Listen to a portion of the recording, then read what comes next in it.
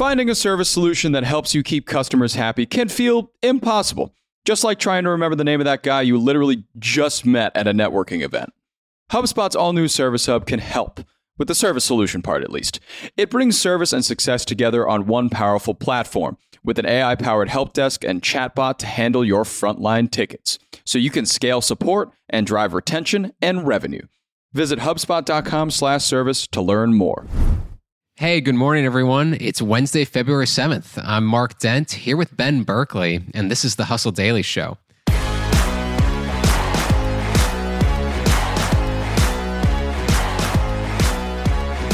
Today, we're going to discuss sports betting.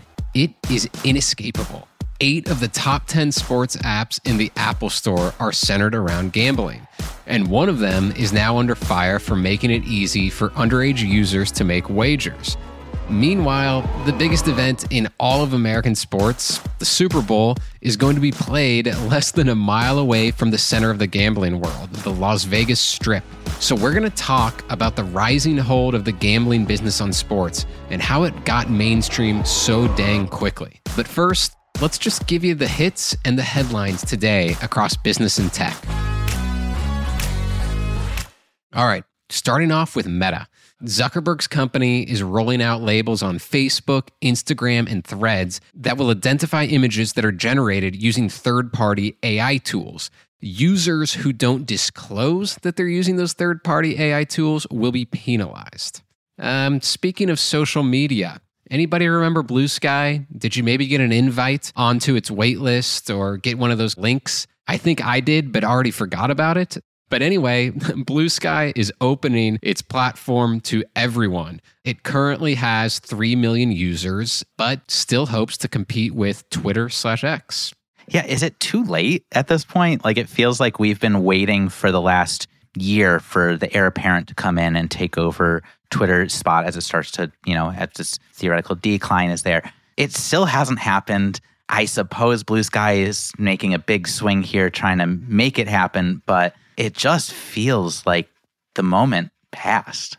Yeah, I would tend to agree. It's been about a year since Blue Sky came out. And I do remember thinking like, okay, yeah, this might be kind of fun. Like, it supposedly has this clean, modern platform that, basically looks the same as Twitter. But like I was mentioning, I did get like a code or whatever somehow to get on their wait list. I don't even quite remember how. And I did create an account, but I've not looked at it since then. And I get the slow launches. I mean, that's how Facebook just started at Harvard, and then it just branched off into a few of the other elite universities. So you can have these kind of slow buildups. But I mean, when you think about Twitter just kind of alienating so many of its users, you wonder why you wouldn't want to just pounce quickly and get as many people as you can. Yeah, I mean, I guess they are betting on the fact that the implosion is going to continue over at X, now it is, and probably not a bad bet in that regard, but it still doesn't feel like it's clear who's going to be there to pick up the pieces. Mastodon and Threads have all had their moment, and Blue Sky's obviously had its moment, and none of them have materialized as the place to go next, and we'll see. Nobody can beat X yet, No. That's for sure. All right, let's move on to some Boeing news. The daily drama over the safety of its 737 MAX jets is now not just the only mess on the company's horizon. Boeing's contract with its mechanics and aerospace worker union expires in September. Union leaders have announced that they're going to demand a 40% pay raise. In the tech world, users of Apple's $3,500 Vision Pro are a little bit upset. They're reporting that you have to go to the Apple Store to reset your password if you forget it. Doesn't exactly sound like how I'd want to spend a day after I bought something for $3,500 and forgot my password. Yeah, I would be a regular at the Apple Store. They would know the second I come in and be like, oh, this guy and his forgotten passwords again. Good job, guy. But I guess you can also mail them in to Apple. So I suppose if you want to avoid the trip. But either way, you're relinquishing this device that you just spent a whole lot of money on to get it reset just because you can't have your passcode. That's probably something they're going to need to fix at some point here. Yeah, and in general, it just seems like this might be another barrier to the sort of like AR, VR adoption. If the Vision Quest Pro it's already expensive, there's already, a little bit of doubt about how much just sort of mainstream adoption there will be of these technologies. And now it's just like, I'm going to have to go to the Apple Store way too often. Yeah, this is also unfortunate just on the level that we want Vision Pro owners to not be on the roads because they're going to end up doing that thing that we've seen in the news with people wearing them while driving. Right. I would just love it if everyone who bought one is just permanently at home in their little spatial world. Right.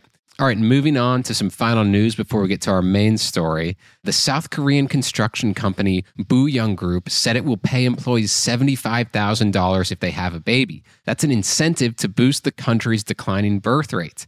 Booyoung Group is also going to retroactively pay $5.25 million to employees who've had babies since 2021. Okay, let's get on to the main story, which today is about sports betting.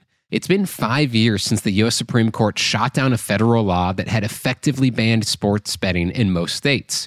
It didn't take long, of course, for sportsbooks to pop up near stadiums everywhere and for sports betting apps to become ubiquitous. Ben, can you tell me a little bit more about where things stand right now? Yeah, well, let's start with a wild figure just to quickly give you a sense of scale on this betting industry. Okay. Americans wagered over $106 billion on sports just between January and November of last year.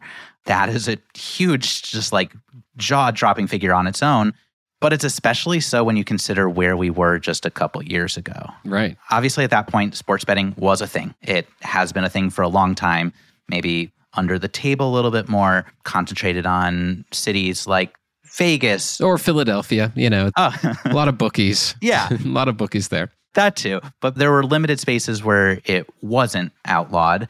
And then after this Supreme Court decision came through, and also probably after COVID messed with revenues across, the wider sports industry, the floodgates really opened and the dominoes have just kept falling. Sports leagues, broadcasters like ESPN, all of these brands, which are really highly resistant to embracing gambling, now they've all got a big seat at the table. And this week in particular is really notable because we have the NFL as the leading sports league in the country. They are hosting their biggest event, the Super Bowl, in Vegas, which at past points in its history would have seemed really far-fetched. And the fact that they're doing it, it's kind of this really big moment where any shred of doubt that you could have that sports betting is a mainstream business, it's out the window now. It's here. Oh, yeah. And the NFL, not that long ago, would not allow like a Las Vegas ad, during the Super Bowl. And now the Super Bowl is there. Last year, I remember looking up some numbers about gambling from that year's Super Bowl, and it was estimated that around 50 million people, 20% of American adults, would bet in some fashion on the big game. 1 of 5 adults. And just on the Super Bowl alone, you're talking billions, approximately $16 billion. And the vast majority of that happens just through like these kind of like online apps that have become incredibly popular. Yeah, and I think that we know, for instance, that fantasy football was a thing for a long time, and 30 million people play it. They're putting a lot of money into these games. They're watching games with money on the line. Fantasy sports on its own, I think, is an $11 billion business. That kind of looks like child's play now. The amount of money that's going in is just so much more. The fact that you also can't really watch sports anymore without seeing just this deluge of advertising for these large gambling sites. Like the NFL alone has 3 different exclusive, I don't know how you can do 3 exclusive betting partners, but they did. Caesars Entertainment, DraftKings, FanDuel. They figured it out. Yeah, they're making so much money. We don't know exactly how much, but we could ballpark it if we wanted. It's hundreds of millions of dollars at minimum. And this is a league that, again, was so diametrically opposed to this so recently. Right. So as, most of us know, the legal age is 21 in most states. For instance, if you want to go to Vegas, play the slot machines, do any type of sports gambling, you got to be 21. And it's 18 in a few. But there's also some apps out there where it seems that children are able to make wagers. What's going on with this? Yeah, I think this was our main story in our newsletter this morning, was about really focusing on an app called Fliff, which is really rising in popularity. And sounds super inviting to children. Right? It almost sounds like one of those old Nickelodeon things like GAC or Floam. I mean, I heard about it and I was like, yeah, I'm in. Let's go. Last weekend, there were more than 200,000 bets placed on this platform. And this is a platform that also doesn't verify ages. I think they get around a lot of the traditional sportsbook rules because they call themselves quote unquote social sportsbook and they exchange virtual currency. So they're getting away with a lot and they're kind of even directly market as suitable for ages 13 and up. But yikes, like we've got a situation where kids are really being, in essence, groomed to become gamblers down the road. And so obviously gambling addiction is a very serious dark side to all of this. And it really makes you think twice whether this app should exist without any guardrails. So what we're talking about in this app, to kind of make clear here, is that these kids who are using it, kids who are under 18 years old, they're not using real money. They're using virtual currency. And is that how these apps are able to have this user base? Yeah. Let's say you win, you get to make in-app purchases. And so you're not necessarily doing damage in the same way you would on a traditional sports gambling app. But I think you have to keep in mind, I think that you had mentioned there's this really interesting analog here of, do we give kids candy cigarettes still? Do we give kids non-alcoholic beers? Typically, no. And there's a reason for that. Right. So are any of these apps facing any sort of brushback from regulators? I mean, obviously the Washington Post did an investigative report about all this, which we'll reference some of these statistics from, but has there really been a crackdown on them? And can there be a crackdown on them if they're kind of finding this maybe gray area? It kind of feels like it's beginning. I mean, this is a really tough space to go at companies, but I do think that you've seen a couple suits that have had success in this gaming app world, whether it's unlicensed betting or violating just individual state laws. But it's really slow to come. It's like, it's really hard to regulate things that operate in so many different states where all the different rules exist. I don't know. It feels kind of like a game of whack-a-mole also. Like, I imagine you knock an app like this down, you're going to have a couple more pop right back up. And meanwhile, it's Super Bowl week, gambling time. So I can't see this thing getting any smaller anytime soon, I guess. No, we're going to see a lot more. You're going to have a lot more exposure. I mean, we're talking hundreds of millions being spent on just TV ads alone by these leading sports books. So it's just going to be continuously more in our face. They're now in league with every individual sports league. So it's just going to become much more normalized. And the task of protecting children is frankly going to get harder in all of this. And Fliffs just kind of feels like the leading edge of that. All right. Well, we're going to leave it at that.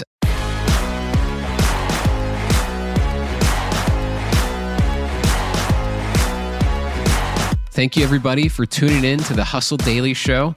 We're a proud part of the HubSpot Podcast Network. Our editor today is Robert Hartwig, and our executive producer is Darren Clark. We've got a lot more tech and business coverage in our newsletter. So if you're not subscribed, please go get signed up at thehustle.co/email. We'll see you tomorrow.